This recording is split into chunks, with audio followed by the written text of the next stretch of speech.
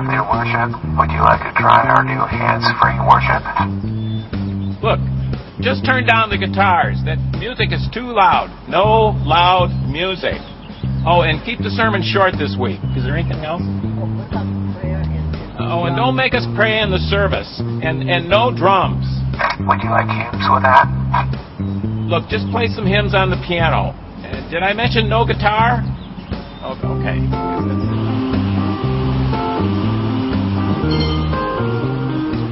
Welcome to Craft Your Worship. Would you like to try our new hands-free worship? One more time. Oh, hi. We're going to have... Hold on! Okay, we're going to have fast music, lots of jumping, and we want to... Don't forget. Okay. A real short sermon, and maybe a mime would be good for that. Oh, okay. And graham crackers with apple juice. Thank you so much. Please move forward. Welcome to Craft Your Worship. Yeah, no music for me, please. No clapping, no shaking hands. Oh, and no passing plates. I'm on a tight budget. Thanks. Please move forward. Welcome to Craft Your Worship. Can I help you? Oh, hey, what kind of music you guys got here? I love the rock and roll, man. So cool. Yeah, and, don't make me lift my hands up, though. That's kind of awkward, kind of weird. Anyway, yeah, 20-minute talk is good. Not any longer. Got places to go, you know what I mean? Yeah, I love this church, man. Right on. Please move forward. Welcome to Craft Your Worship. Would you like to try our new hands-free worship? Hi, I'm pretty new to this. Have any suggestions for me? Would you like praise with that? I'm pretty open. I just want to praise God for who He is. Would you like to try our new hands-free worship? Hello? Please, Paul, would you like hymns? Would you like praise? Please, Paul, forward. Would you like to try our worship? Can I help you? Hello?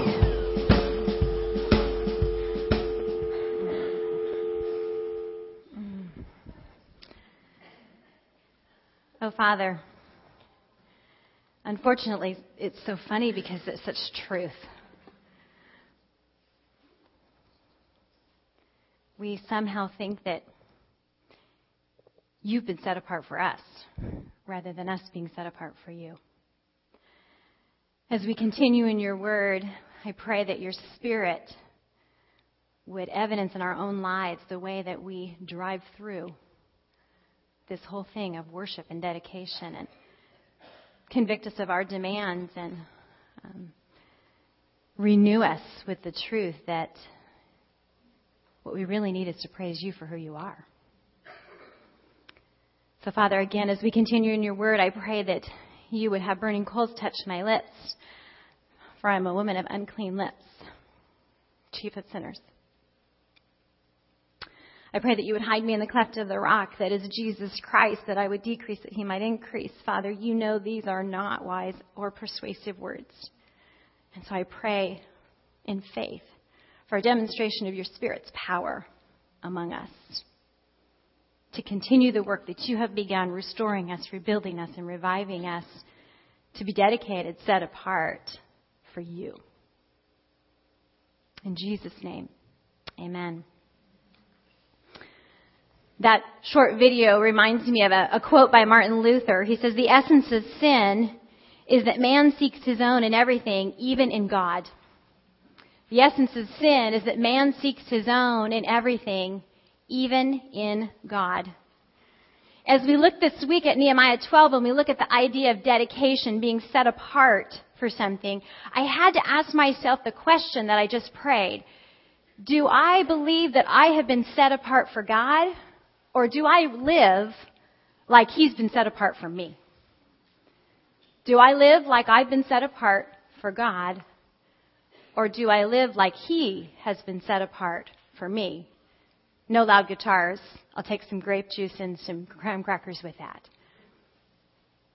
In the 1999 bestseller, Cat and Dog Theology, the authors Bob Sjogren and Gerald Robison talk about rethinking your relationship to the master. And the book is based on the joke about the differences between cats and dogs. The dog says, you pet me, you feed me, you shelter me, you love me, you must be God. The cat says, you pet me, you feed me, you shelter me, you love me, I must be God. It's a very humorous look at the church. And I would say with my experience with the church now in these, I think it's been 30 years I've been a believer. Oh my goodness, yes, it was in the womb. Just kidding. As you get to know believers, you can begin to see this dividing line between how we approach the living God.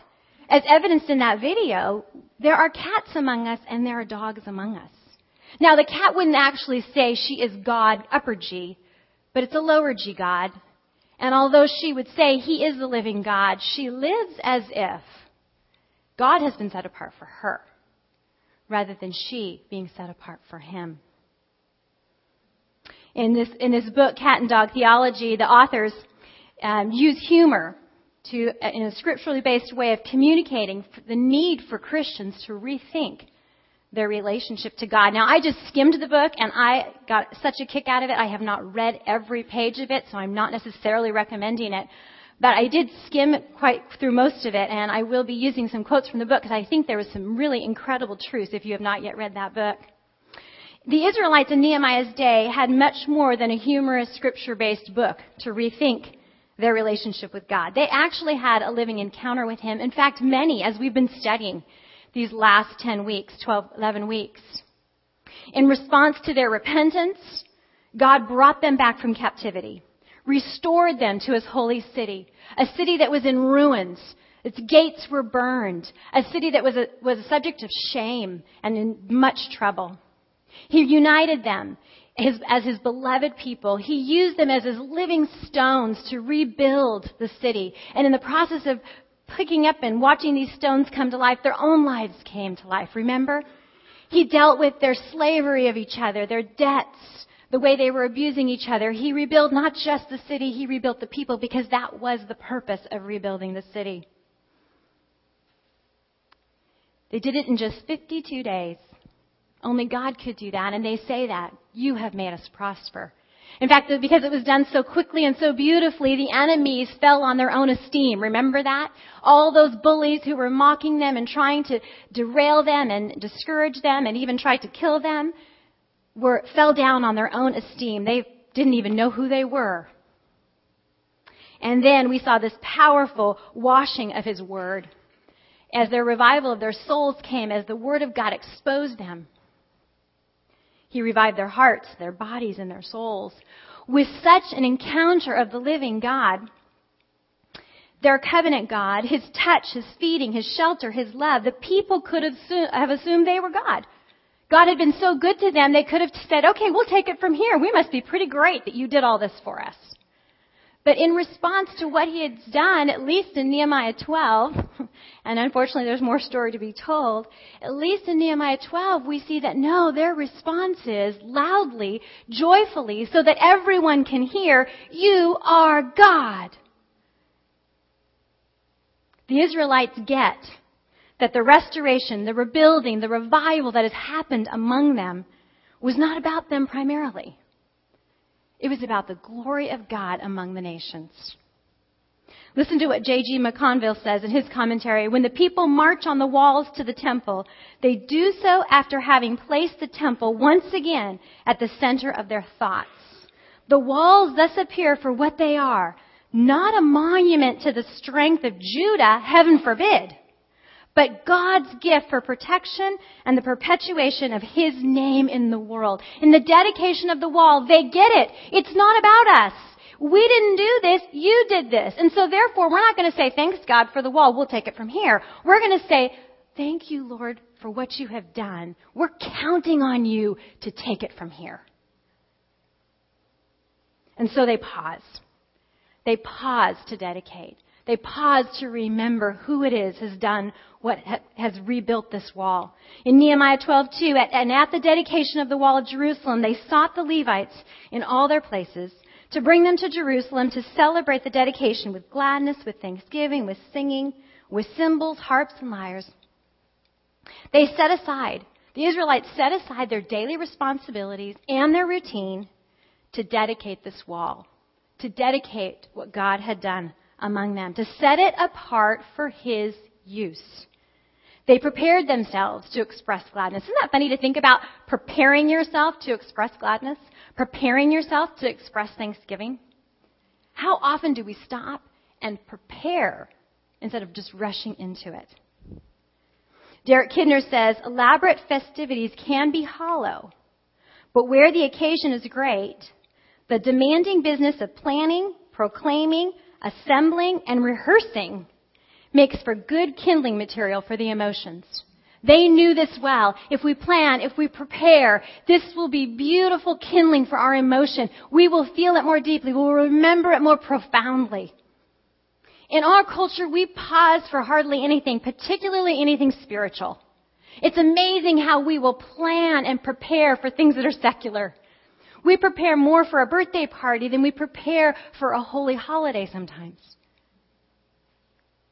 And God is asking us to stop filling our lives with endless activity and pause and prepare ourselves to be glad, to be thankful, to recognize that we too often celebrate ourselves, kitties, rather than celebrate the one true God, dogs. This is why I think the whole Sabbath thing has been so huge for me, and I pray that you've been really chewing on this as we talked about last week, and the whole purpose of setting aside time to celebrate, to recognize who we are. We need that. Our souls need it. Our bodies need it. And I asked you to hold me accountable, those of you who were here last week, and this last Sunday was my first Sunday of really intensifying the Sabbath. Had a very interesting experience that only God would have known ahead of time. After leaving church here on Sunday, I went to go see my father-in-law, who we knew was in his last days. And at 1:30 on Sunday afternoon, the Lord's Day, which is what we celebrate as our Sabbath, my father-in-law went into eternal rest. What a profound and holy moment to get to be there when he took his last breath. And what a reality check as to how badly I and you need to pause and rest and remind ourselves of what this life is about. No wonder we slip into being cats so often, because we don't exercise the spiritual discipline of pausing. We will not find satisfaction in the living God if we don't pause. We will think we are God, lower G, rather than He is God if we don't pause. Bob Sjogren and Gerald Robison in the book say cats want to be satisfied with God, but they don't have the patience for it. They don't pause. Cats always want a quick fix, and the things of this world can give it to them. But finding the spirit of living water takes time and discipline. There are not quick fixes with God. This is why we pause, ladies, because there aren't quick fixes. And if we want to be people who say, you love me, you feed me, you shelter me, you must be God, we have to stop and tell ourselves that story. The pausing releases a recognition that we need to be purified. Because until we pause for a moment, we won't realize how dirty we actually are and the cleansing that we need to be joyful. We will rush in without taking the time to be purified. Nehemiah 12:30, and the priests and the Levites purified themselves, and they purified the people and the gates of the wall. After pausing, their next step was to purify themselves and the wall before they dedicated it. They set themselves apart. The Israelites set themselves apart through purifying. The Levites, what they would have done for ceremonial washing, as we look at the Israelites at that time, is that they would have washed their bodies as well as their clothing. They would have fasted. They would have abstained from sexuality with their wives, and they would have made a sin offering at the temple. That's what the Levites would have done to purify themselves. And as they would purify the people, that would be a washing of the body and the clothing. They typically would not do the rest of it. They offer the sacrifices on behalf of the people. What's interesting is the dedicating of the gates. What we believe they did at that time, looking at the rest of Scripture, is that they would take a hyssop branch and they would do the outer parts of the gate with both blood and water to set it apart, like they did for Passover, how they would remember what God had done, the deliverance of them from their sins. They did this to sanctify Jerusalem. Remember, it was burnt stones. There was shame. And so they were taking the uncleanliness away from Jerusalem and setting it aside, preparing it, purifying it, so that all that came in and went out would glorify God. Everybody and everything was purified. Time and energy was spent to remember what God had done. Who had restored them? Who had rebuilt them? Who had revived them? And to respond appropriately. They wanted His presence to dwell among them, and His presence would dwell among them in purity. Matthew Henry says, whatever is done for their safety, ease, and comfort must be designed for God's honor and glory. Do we get that? That the work that God has done in our lives for our ease, for our comfort, for our safety is designed to honor and glorify Him, not ourselves. They wanted to be vessels, gates, walls of honor.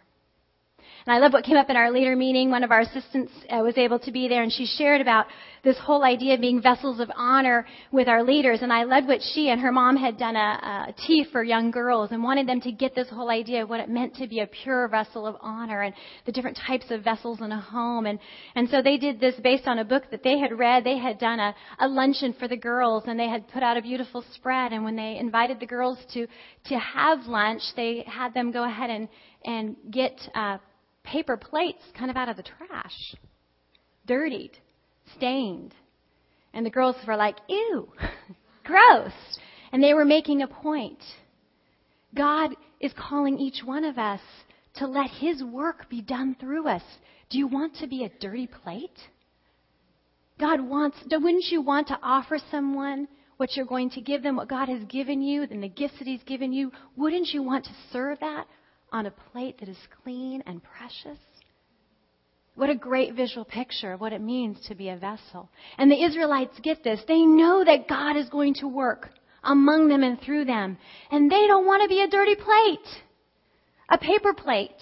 They want to be a vessel of honor. As Matthew Henry said, are we concerned to purify our hands and our hearts when the work of God is going to pass through them? Ladies, do you realize how holy and awesome it is that God allows us to be a part of His work? Do we really want the work of God to pass through us as dirty plates? They purify. And this purification then leads to participating, true participating as clean vessels. Then I brought the leaders of Judah up onto the wall, Nehemiah writes, and I appointed 2 great choirs and that gave thanks.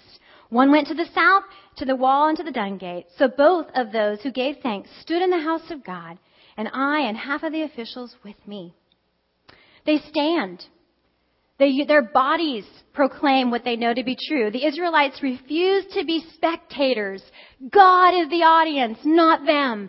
Oh, ladies, these are cats. Cats think that we're the audience and God should perform for us. Dogs know that God is the audience. How often do we come into any form of worship and we expect everyone to entertain us and to perform for us?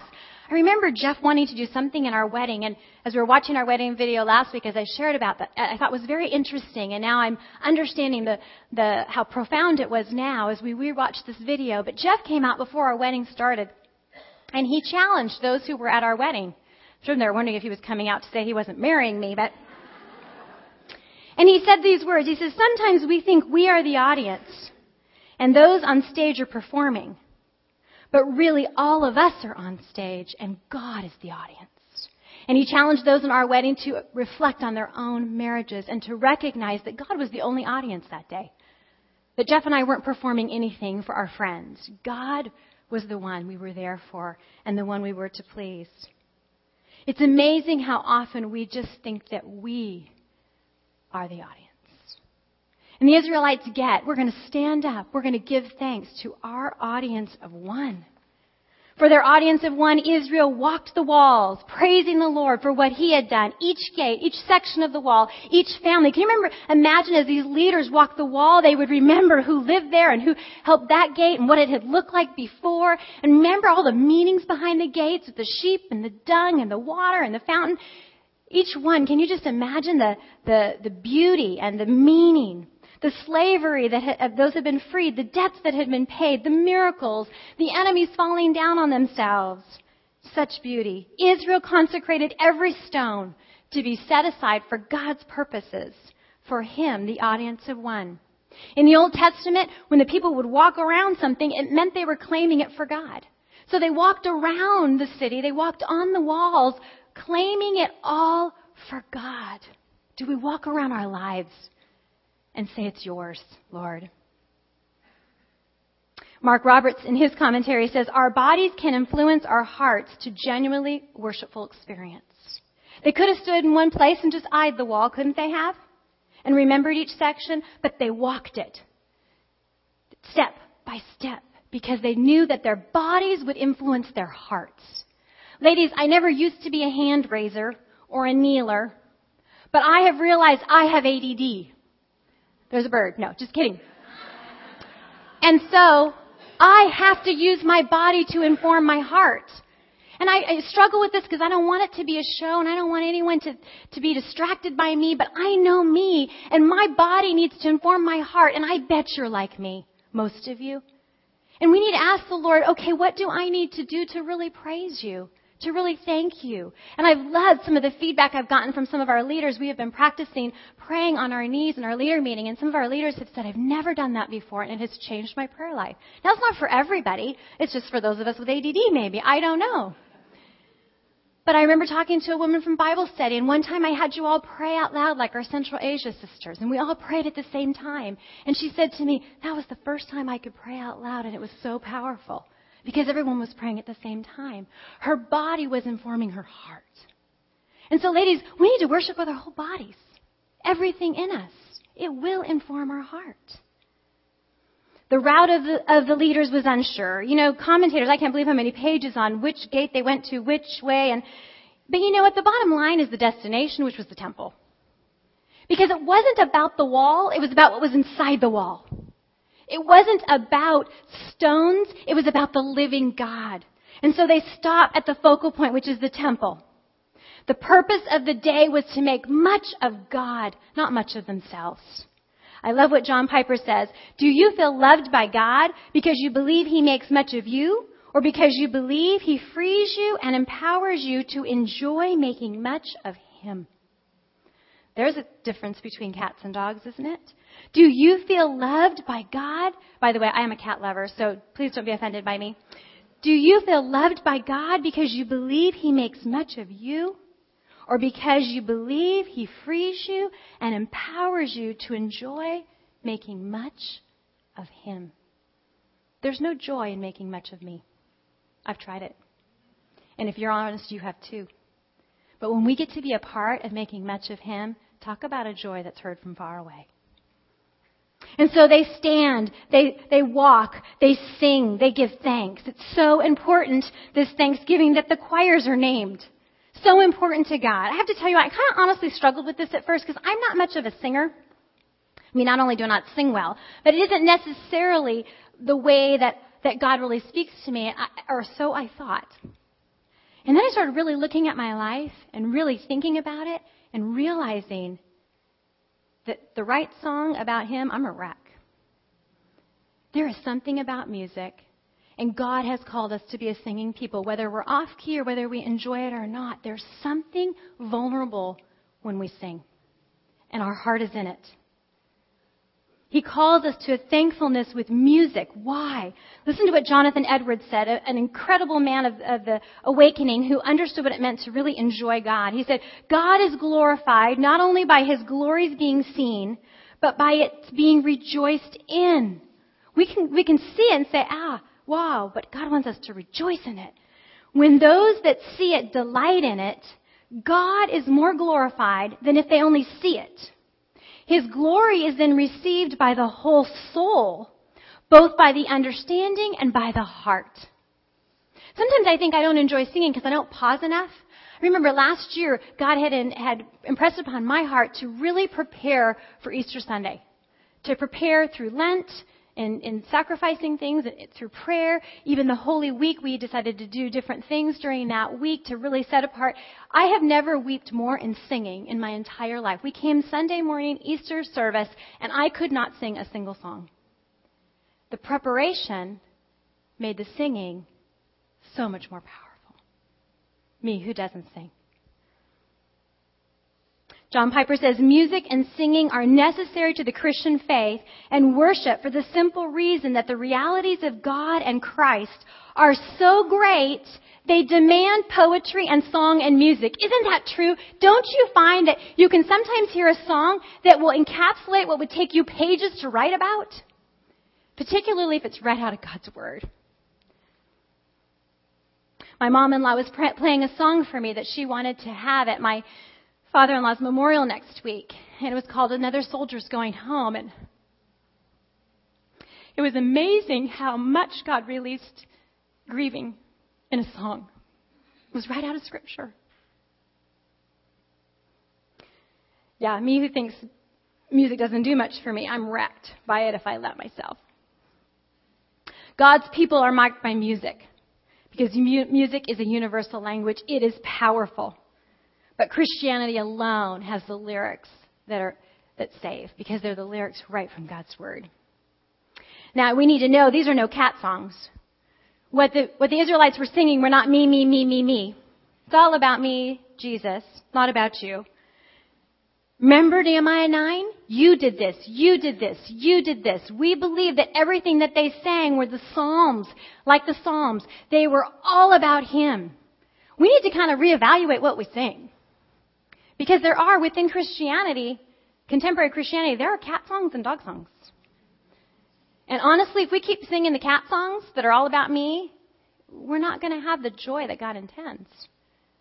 It's when we praise Him for who He is that we really understand how loved we are and the joy that comes that is heard far away. So their participation, their joy from God was heard far away. And they offered great sacrifices, Nehemiah 12:43, that day and rejoiced, for God had made them rejoice with great joy. The women and children also rejoiced, and the joy of Jerusalem was heard far away, because this was the point of revival. The whole point of their revival was that the nations would hear. It has always been about the nations. It has always been about the testimony of God. God has always been a missional God. It's not just a new movement in contemporary Christianity. It is from Genesis on. God restores, God rebuilds, God revives, so that the nations may be glad. Amen? Will you not revive us again, that your people may rejoice in you? Psalm 85:6. The purpose of their revival was to evidence the glory of God. True joy, the kind that is heard far away, is a result of finding out that He's God, not me. Listen again to Sjogren and Robison. Why are so many Christians joyless?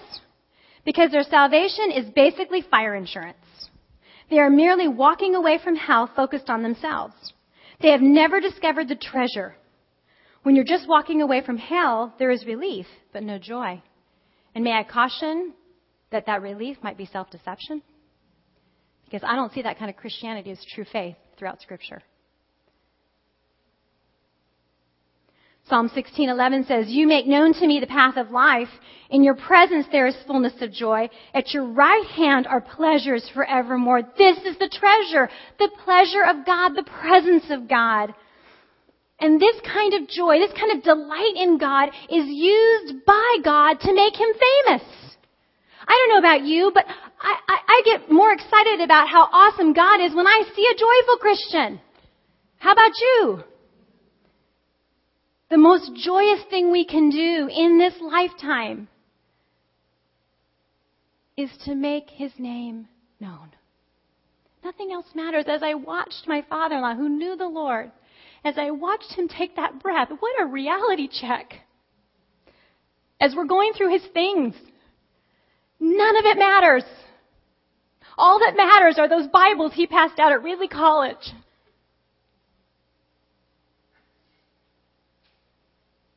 Nothing else has any real impact in our lives. And that is why John Piper says, God is most glorified in us when we are most satisfied in Him. When we are satisfied in Him, it is a joy that is heard far away. It is something the world cannot explain or understand. It confounds the wise. If we live gladly to make others glad in God, our lives will be hard, our risks will be high, but our joy will be full. So there is this singing, but it is followed by seriousness. It's one thing to shout out praises outside the temple. It's another to provide for the needs of the temple. See, true joy has feet. It's not just hallelujah, singing as loud as you can in the front row. It gives, it sacrifices, it is backed by action. There was a week that Austin was home for the weekend. You know, our son is back east getting his master's, but this is his church home. And when he comes home, he often struggles because he misses being home in worship. And he has a church he worships in there, but there's something about where you've kind of been for the last 6-7 years he's been here. And I remember one particular Sunday he really struggled because he's walking through a dry period trying to find a church home and really wrestling. And he saw different individuals raising and standing in worship and praising God loud, with their bodies. And he got really solemn and serious. And I asked him, "Are you okay?" He said, I watch other believers and I watch their freeness and I struggle.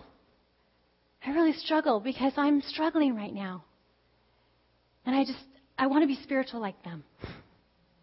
And I said, "Oh, buddy, that does not mark spirituality." I've known many believers who could sit in the front row and say amen, but don't say yes, Lord. It's one thing to be in a worship service and to raise our hands and to sway with the music and to have our hearts moved and to have tears stream down our face. But it is not true joy that is heard from far away if it's not backed by giving. If it's not backed by serving the temple, serving the people of God. Because true joy can't help but give. If it's true joy, you can't stop it. It has to give. It may be in quiet behind the scenes way, it may be up front, but it will give to the needs of the body of believers. It cannot help it. Faithfulness is behind rejoicing. J.I. Packer says, repentance, which humbles and praises, which excites, are still the two activities with God's blessing that lead most directly into spiritual renewing. And joy and self-giving are still the two activities in which the spiritual renewing most naturally expresses itself. What he is saying here is that if we don't have a joy that is self-giving, then maybe we need to go back to repentance and praise. If we are not all about loving the body, then maybe we need to look back and see if we really repented, because maybe it means we're kiddies. Packer's quote summarizes well Israel, at least as of Nehemiah 12. This historical account records evidence of genuine spiritual renewal. They had joy backed by self-giving. At least for this part of their history, they could be considered as a people who hold to a dog theology. You have sheltered me, you have pat me, you have loved me, you have fed me, you must be God. But what is true about them is also true about us. Dogs often slip into being cats, don't we? For either we are dogs who sometimes slip into being cats, or we are cats who sometimes slip into being dogs. Which one do you think you are today? As you look at this, ask God to examine your heart. And if you're not sure, ask someone who knows you well and is willing to tell you the truth. Not one who will say what you want to hear. Which illustration best describes your relationship to the Master? You pet me, you feed me, you shelter me, you love me, I must be God, lower G. Thank you for restoring me, I'll take it from here, Lord. Or you pet me, you feed me, you shelter me, you love me, you must be God. Well, if you came as a cat, you don't have to leave as one. And if you came as a dog, then you recognize your areas in which you fall into being acting like a cat. And I think there's encouragement for all of us. Dogs, practice. Let's practice pausing. If we want to be one whose life consistently reflects you are God, If we want to have a joy that is heard far away, if we want to we must set aside time to remind ourselves of what it means to be set apart for the Lord. To fight seeking our own interests even when it comes to God. Like the psalmist says in Psalm 9:1, I will give thanks to the Lord with my whole heart. I will recount of all your wondrous deeds. That requires pausing, does it not? Without pausing, there will not be true dedication. Because without pausing, there will be no hunger for purification. We will keep carrying on as dirty plates if we don't pause. We will keep trying to serve God as vessels of dishonor. But if we pause, then there will be true dedication, purification. To be one whose life consistently reflects you must be God, possessing a joy that is heard far away, we will need to commit to being set apart, purified, vessels clean, assisting others in their cleaning. The Levites cleaned themselves and then assisted others. Are we a people that people can confess to? Are we a people that care about being a part of others being cleansed? Dogs love to seek cleansing because it tells them again their story. That Jesus Christ is the blood and the water that sanctifies them and sets them apart. Listen to Hebrews 10. Therefore, brothers, since we have confidence to enter the holy places by the blood of Jesus, by the new and living way that he opened for us through the curtain, that is, through his flesh, and since we have a great priest over the house of God, let us draw near with a true heart in full assurance of faith, with our hearts sprinkled clean from an evil conscience and our bodies washed with pure water. Ladies, we don't just have the blood of an animal and a little bit of water on our gate. We have the blood of Jesus and the water of the Spirit to set us apart, to purify us. Are we accessing it? Are we calling on it? Are we confessing our sins to him who is faithful and just, who will cleanse us of all unrighteousness and restore right spirit in us so that we might serve him? Because we have been restored and rebuilt and revived for his use. Are we wanting to be purified not as a coping skill, but so that we can be vessels of honor, so that the work of him can go through us as clean china? 2 Timothy 2:20, now in a great house there are not only vessels of gold and silver, but also wood and clay, some for honorable use, some for dishonorable. Therefore, if anyone cleanses himself from what is dishonorable, he will be a vessel for honorable use, set apart as holy, useful to the master of the house, ready for every good work. Ladies, God's scripture says he's glorified even with the dishonorable ones, because that shows what is good. We're going to glorify him any way we live, because even in our evil, we will show how bad evil is. I don't know about you, but I want to glorify him as a vessel of honor, not a vessel of dishonor. Sjogren and Robinson said, all of us are saved for a reason, so that we might glorify God for his mercy. There is a purpose to our salvation, and that purpose is not about escaping hell. Everything in life, not just Christianity, will eventually result in glory to the Father. It is the glory that is the end goal. Everything else is merely a means towards this consummate goal. Everything was created to glorify God. When we get this, we hunger to be cleansed so that we might participate as a vessel of honor. To be one whose life consistently reflects you are God, a joy that is heard far away, we will need to be committed to participating in the work of God among his people and in the world. We will refuse to be a spectator. We will have to throw away our audience mentality. Quit thinking that God is here to perform for us, or that the church is here to perform for us. Realize that we have been saved so that every stone of our life would be dedicated, consecrated to his glory, to him who is the audience of one. This is why we've been saved, according to Romans 15:9, for the glory of God, for his mercy.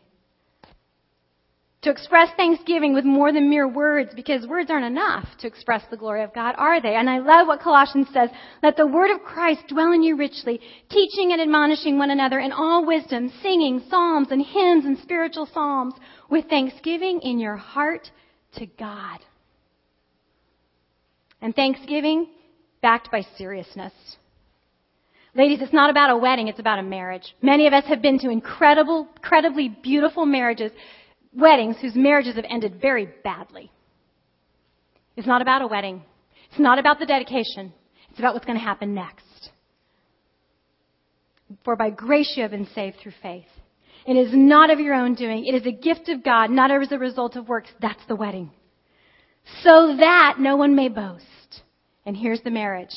For we are his workmanship, created in Christ Jesus, for good works, which God prepared beforehand that we should walk in them. There is no greater joy than walking in the purposes that God has for you. Our Lord Jesus emptied himself of his glory. He took on the form of a man. He lived perfectly in order to die sacrificially for the sins of those who would trust in him. And in those hours on the cross when the earth went dark and all the sin of you and I were laid upon him and he became sin for us, he willingly separated himself from the touch of God, his Father, from the feeding of God, from the shelter of God, from the love of God. My God, why have you forsaken me?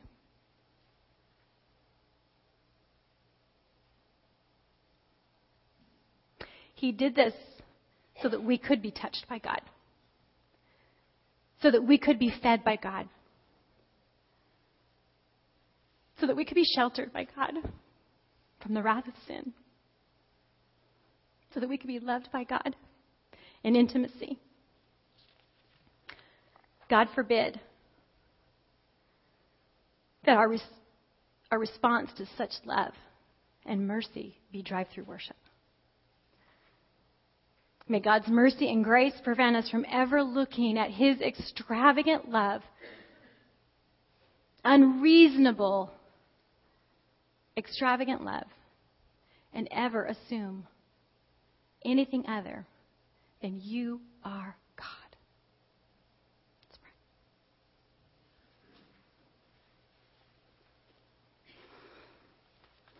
Lord, I know I will never get fully until eternity what it meant that you willingly sacrificed your son. That because of us, there was a separation between you and your beloved son. No touch, no feeding, no shelter, no love. So that we could be touched. We could be fed by your Spirit. We could be sheltered by forgiveness. We could be loved by you in such a way that we might have a joy that is heard from far away. You are God.